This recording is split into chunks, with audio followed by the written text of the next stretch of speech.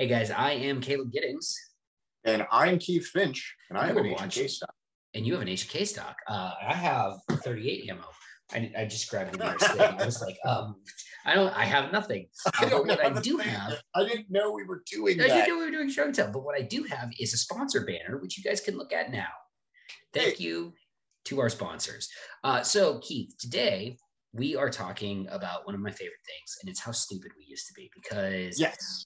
on this journey through firearms enthusiasm, being a firearms enthusiast, all of us, it's funny because I was talking to a mutual friend of ours about this the other day. I found something I'd written in 2013 and it made me want to throw myself out a window. I'm like, Yes. This is so bad. This is so fucking dumb.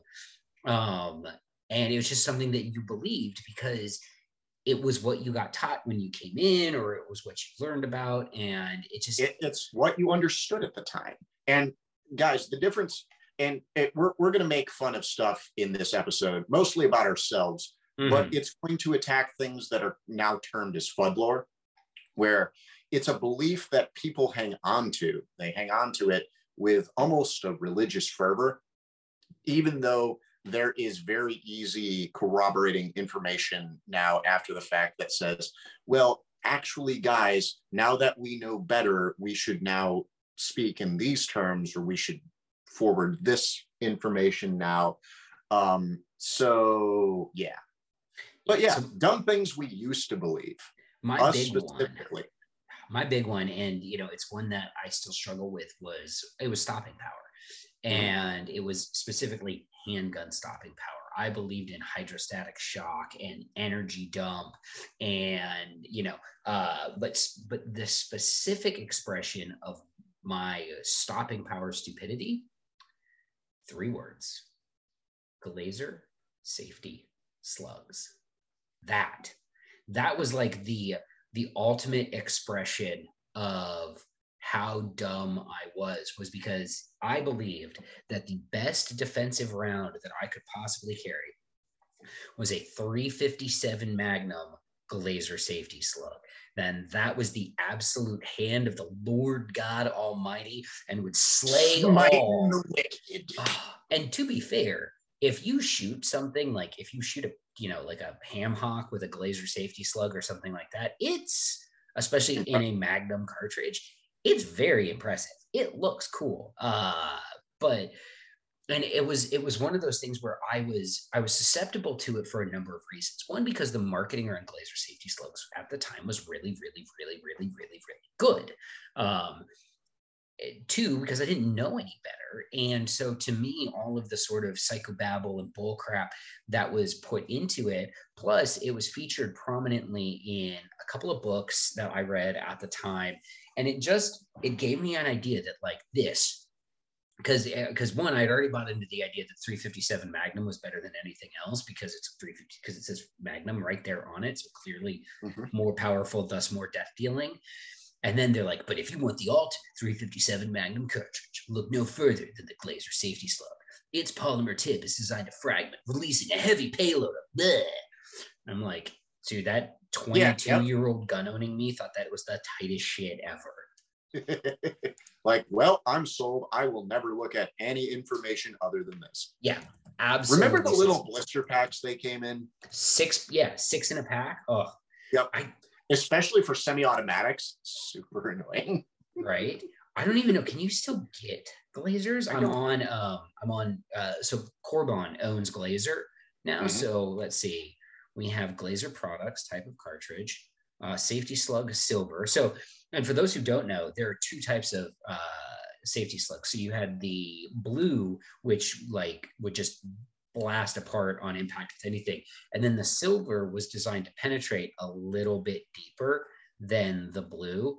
And it looks like competing ammunition source that does essentially the same thing as Hornady. Hornady's got the filled tip hollow points, and they've got their conventional line, and then they've got the critical duty line with the stickier. The easiest way to put it is the stickier jacket, because the bullet stays together much better than the other hollow points. So. Yeah, but I mean, those are actually like even the critical defense is better than a safety slug, because the whole idea behind the safety slug is it's packed full of birdshot, and you are shooting somebody with a pistol bullet that hits them and then turns into a shit. I guess I should have explained that up front for people who don't know. Okay, so the idea behind the Glazer safety slug was it looks like a regular pistol bullet, and it's got a polymer tip in it. And when this polymer tip hits, it blows the jacket apart and releases a payload of little itty bitty birdshot. And I do mean little itty bitty birdshot into the target, which again produces absolutely earth-shatteringly fun to watch terminal effects on things like watermelons and cantaloupes. But as it turned out on people, the best turns out that fruit is not an excellent tissue simulant. It basically, if you looked at historical shootings with the safety slug, it worked really, really well in situations where any conventional jacketed hollow point would have worked. Like, unoccluded frontal upper thoracic shots, it tended to work really well, but anything works really well in an unoccluded upper thoracic shot. Yeah, there's nothing challenging that. There's nothing challenging that intermediately. And where you see real serious problems with the Glazers, and it looks like I'm on the website, they don't make them for revolvers anymore, so I've been saved. But what you would see with the Glazers is any intermediate barrier, it's going to fail. And it's going to it'll do one of two things when you shoot them through intermediate barriers. The jacket will either fold itself around the payload, and then it will act like an FMJ, which is actually preferable to what the other thing that happens, where the jacket blows apart and it dumps its payload prematurely, not into the target. Because the idea was they were supposed to go into the tissue and then dump their payload of birdshot, not casually spray the target with birdshot from 15 feet away. Mm-hmm. And if you're wondering about the internal construction, if that sounds familiar, yes, it should, because that round is more conventionally called a frangible. Yep, but worse than a frangible. Oh, look at this thing. Because like a frangible only frangibles when it hits a piece of steel. Like it must impact something hard to frangible. If you shoot a person with like a 9mm fringe training round, it's going to act like an FMJ. Yep. It might break up at some point inside, but it's going to stay together because it's solid copper jacket on the outside, copper powder on the inside. This is the hold that this projectile has had over me, though, is that just talking about it, I've been like Googling and trying to find a place that still has some of the old 357 mag safety slug ammo in stock, because I'm like, I just want to see. I want to buy some and I'm going to a revolver event in a couple of weeks, and I kind of wanted to bring some with me and be like, hey, legendary lawman Chuck Haggard, shoot this at a block of ballistic shell and let's see how bad it sucks. But unfortunately, I cannot find any. The only one that I can find is like 44 Magnum, and I'm like, I do not have a 44 Magnum, which is surprising, but. Oh man, yeah. So I used to buy it. I used to be into it. I believed the hype. I thought that, 350. Guys, there's nothing wrong with believing the hype, because that just means marketing works.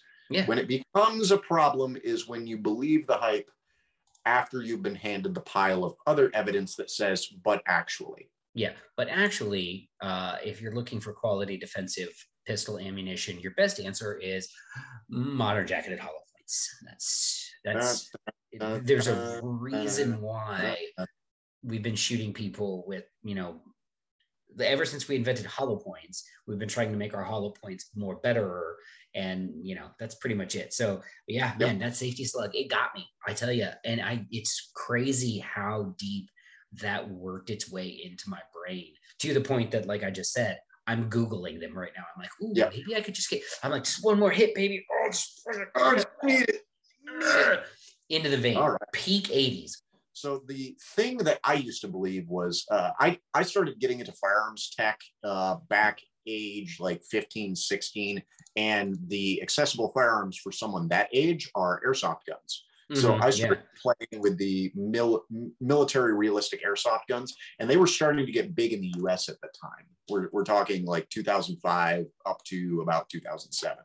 Right. Then 2007, I go to the lovely MCRD San Diego and join the United States Marine Corps.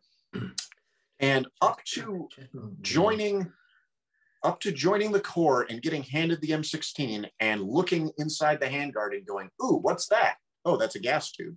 I thought gas operated actually meant there was a fuel source inside gas operated firearms. I actually Not thought that necessarily too at some gasoline, point. but a gas source. Maybe kerosene, maybe. I thought a gas operated firearm had a reservoir of gas separate, like a battery, like an airsoft gun has a battery. I thought gas operated firearms had a reserve of gas somewhere that cycled the action for them. And I'm like, wow, that's strange. That is but not at also, all how that works. Also cool.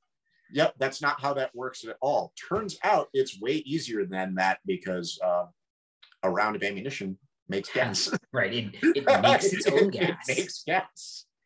You know, it's and funny. So that was the really dumb thing that I believed until it was like, oh, this makes way more sense.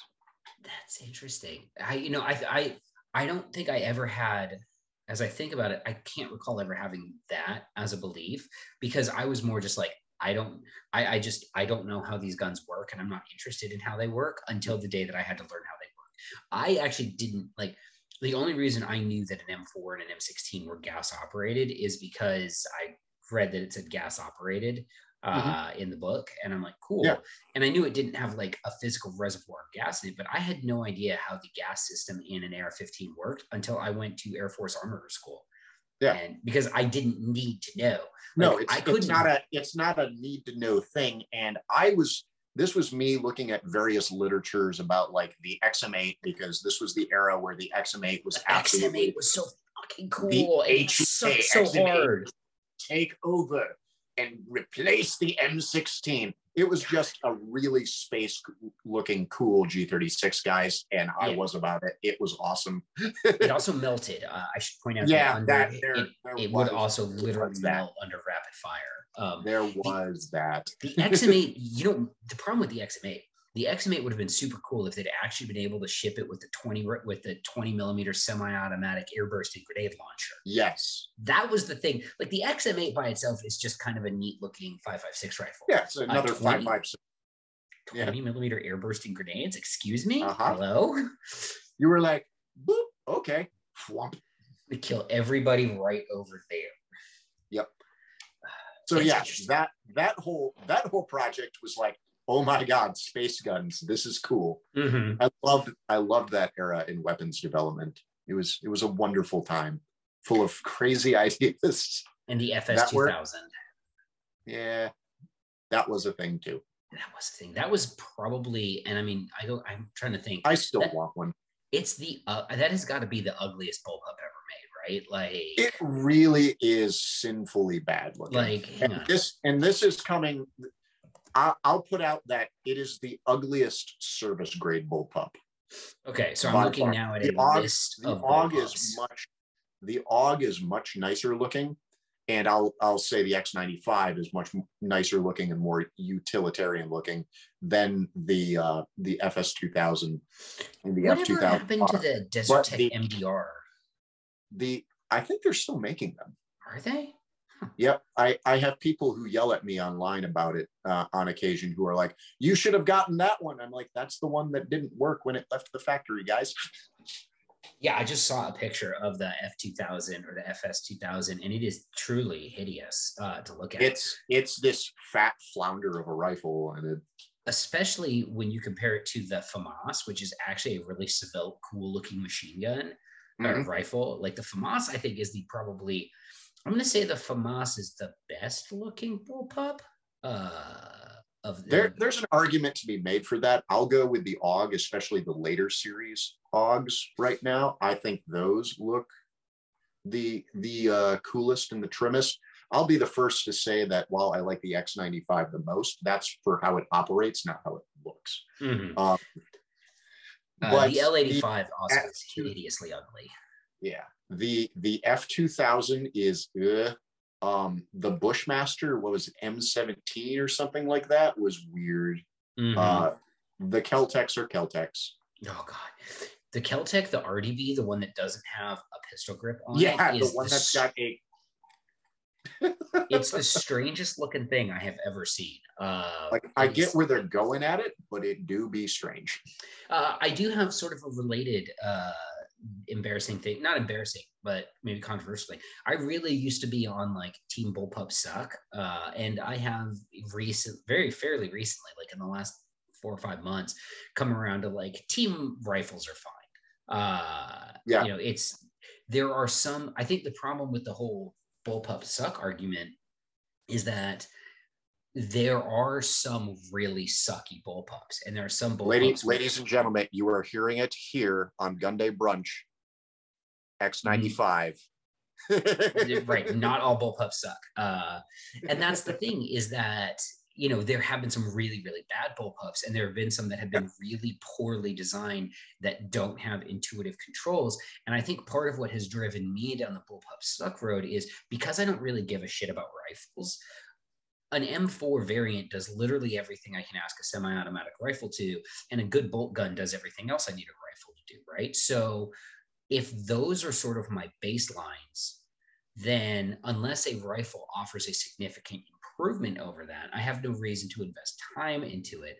But I've really recently been working this idea of, you know, a gun for CQB where I don't have to get a tax stamp for.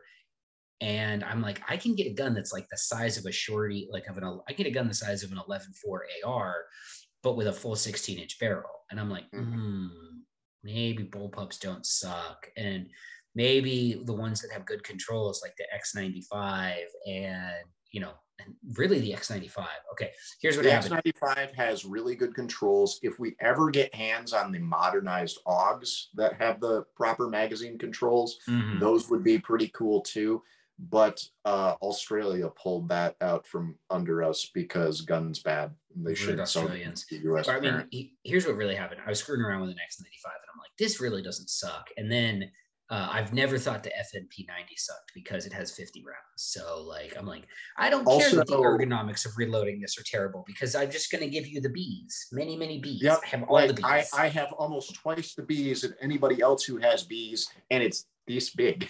Yeah, and like even the dopey ass 16-inch barrel version of that gun is still super small. It's fun, teeny tiny.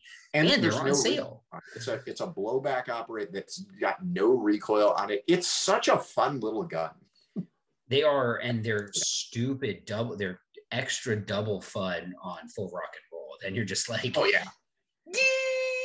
And you're like, I have dispensed the bees. You have mini Bert. And this is also why I wish HK would just like, I know they can't because I understand how laws work. And like, so I don't get mad at HK for not importing the MP7 because I understand how Germany's gun laws work. But like, it would be cool, guys. It would be cool. Did you see the I think it was Cry Precision that did the blueprint patent recently on the 300 blackout kind of MP7 looking thing. Cry Precision MP7 300 blackout. No, an MP7 style PDW in 300 black. A Cry patent suggests so. Yep. Well, that's look at this thing, because it neat. Cry not quite a bullpup, but also kind of a bullpup. It's harkening back to the Uzi Mac 10 era of grip fed magazines. And this thing's kind of cool. So, okay, hang on. I have an objection to this. And here's my objection is because what's the, hang on. So obviously, you know, you'd be shooting subsonic out of this, right? Subsonic 300 black ammo. Okay. So what's, you know, what are the subsonic rounds, like 230 grains or something like that? Yeah, 200 grains. It's usually 220. It's usually 200 to 220. Okay, so what you end up having is a 45 ACP with a better ballistic profile. Yeah, it does have a better ballistic coefficient. With a better ballistic profile and a better sectional density. That's what you end up with. It does have better sectional density and all of that stuff. But however, if I want Deer Cry Precision, what you just made or made a patent for is a Mac 10. But I'm not saying that that's a bad thing, but like it's a Mac 10. So, you know, speaking of Mac 10s, I didn't know this, but so I've been shopping around for transferable machine guns because I like to light money on fire. And there is a whole ass Mac 10, Mac 11 aftermarket that basically, if you have the serialized upper, you can turn that thing into, I've seen belt fed ones. There's like full on like carbines that, you know, look like a functional carbine. They've got rail farms and all of that. And I'm like, because just so you know, guys, this is a public service announcement from Gun Day Brunch. Mac 10s and Mac 11s are currently the cheapest transferable full autos on the market right now. There's a lot of them, and they're like, you can get them for like $8,000. You get a brand, you get a whole ass machine gun for $8,000. Just the low price of $8,000, which at one point in time would have seemed absolutely insane to me until I totaled what I spent on my SCAR 16. And I was like, oh, that was more. If I opened up my gun locker closet thing and pulled out, I could pull out, I need to pull out 3 revolvers. I could pull out a Maynard MR73. I could pull out a Korth Mongoose. And then I could put like a Taurus on there, and I'd have $8,000. There it is. There's the value, guys. I'd be almost there. So the values are much more achievable than people get it. Funny story. My non-transferable micro Uzi should be in, or mini Uzi, not the micro. Mini Uzi should be in today. So I'm looking forward to that. Uzis are so much fun. Oh man, I love it. Machine gun. All right, guys. Well, let us know in the comments or via hunting our emails down or sending us carrier pigeons. What was carrier pigeons would be awesome. If I ever got a carrier pigeon, I would be so weirded out because it means somebody knows where I live, and like in like a GPS kind of way, not in a like I have their address. So, but yeah, guys, let us know what was the dumb thing that you used to believe that you don't anymore because you got smarter or you learned or somebody very kindly took you aside and said, oh, no, gas operated is expanding gas, not gasoline.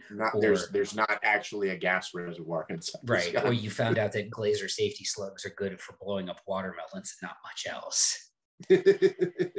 All right, guys, that is it for this week. We will be next week. Frig. I got to edit this episode anyways because I made a Catholicism joke. So we'll be back next week, guys.